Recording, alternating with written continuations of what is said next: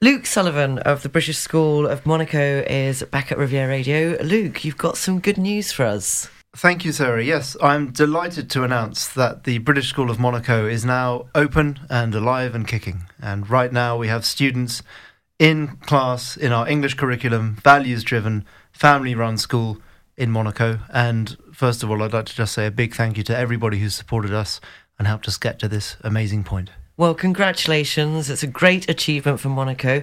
What should parents do if they want to know more?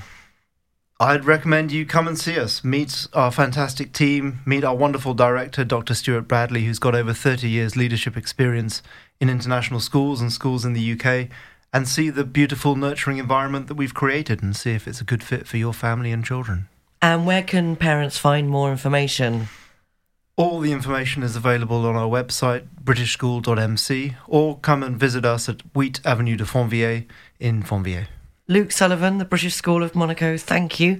If you want any more information, the website's britishschool.mc.